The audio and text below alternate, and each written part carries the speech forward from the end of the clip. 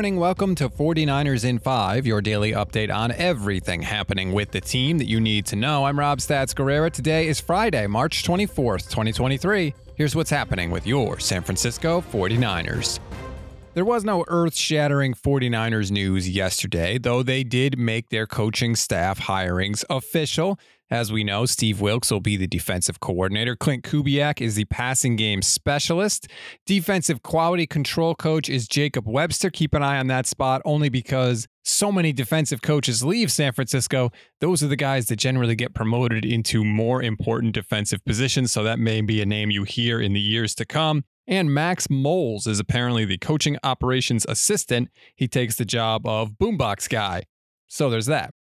By the way, just a reminder, the 49ers have had 27 coaches in new positions over the last 2 seasons. That is an incredible amount. It's a big part of the reason why Kyle Shanahan skipped the combine for the second year in a row. Very, very difficult to get everybody on the same page. And I think we've seen that in the slow starts the 49ers have had the past couple seasons. It takes everybody, not just players, a few weeks to get on the same page, get the machine running properly, get all the parts oiled up and working together. And luckily, the Niners have been able to turn it around halfway through the year and pick up steam. And obviously last year had that impressive winning streak. That's going to have to be a hurdle for them to overcome this year because, again, you've got a lot of coaches in new spots, and we'll see if they can do it. Could be even more difficult with all the uncertainty at quarterback. This next thing isn't really news, but I thought it was really interesting, and it was interesting because of you. So, Leo Luna and our friends at Bay Area Sports Digest asked for a spicy 49ers take.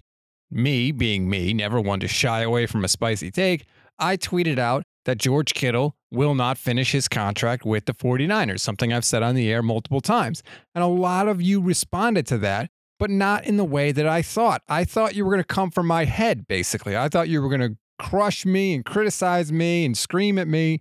That really wasn't the case. Most of you agreed or said if it's not Kittle, it's going to be Deebo Samuel. And I was blown away by that because it's, for the large majority of 49ers fans, a rational opinion.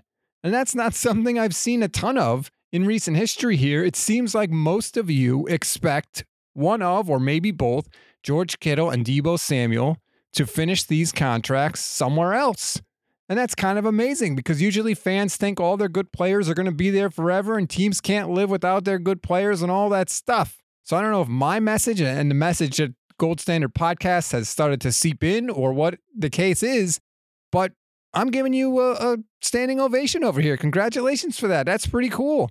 I think we're all on the same page. And let's be honest, in recent history, there hasn't been much that this entire fan base has really agreed on. So let this be the start. Let this be the start of a new era in 49ers fandom. I feel like a president right now. Let's stop fighting amongst each other and start enjoying things together. Being on the same team, being on the same page. It's much, much easier and more fun for everybody. Let's keep that going.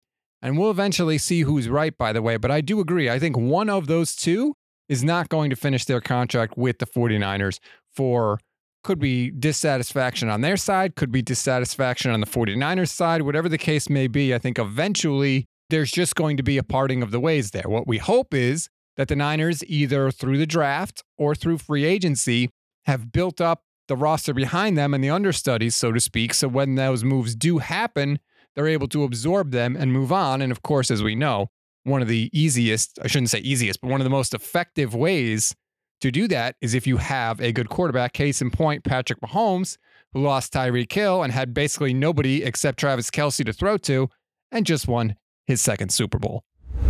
We always give you one thing to read, one thing to watch, and one thing you might have missed. One thing to read on this Friday, Ted Wynn of The Athletic has an article about the best scheme fits in free agency, and he puts Javon Hargrave on that list. You can find out why at The Athletic. Wynn thinks Hargrave could be even more disruptive this year.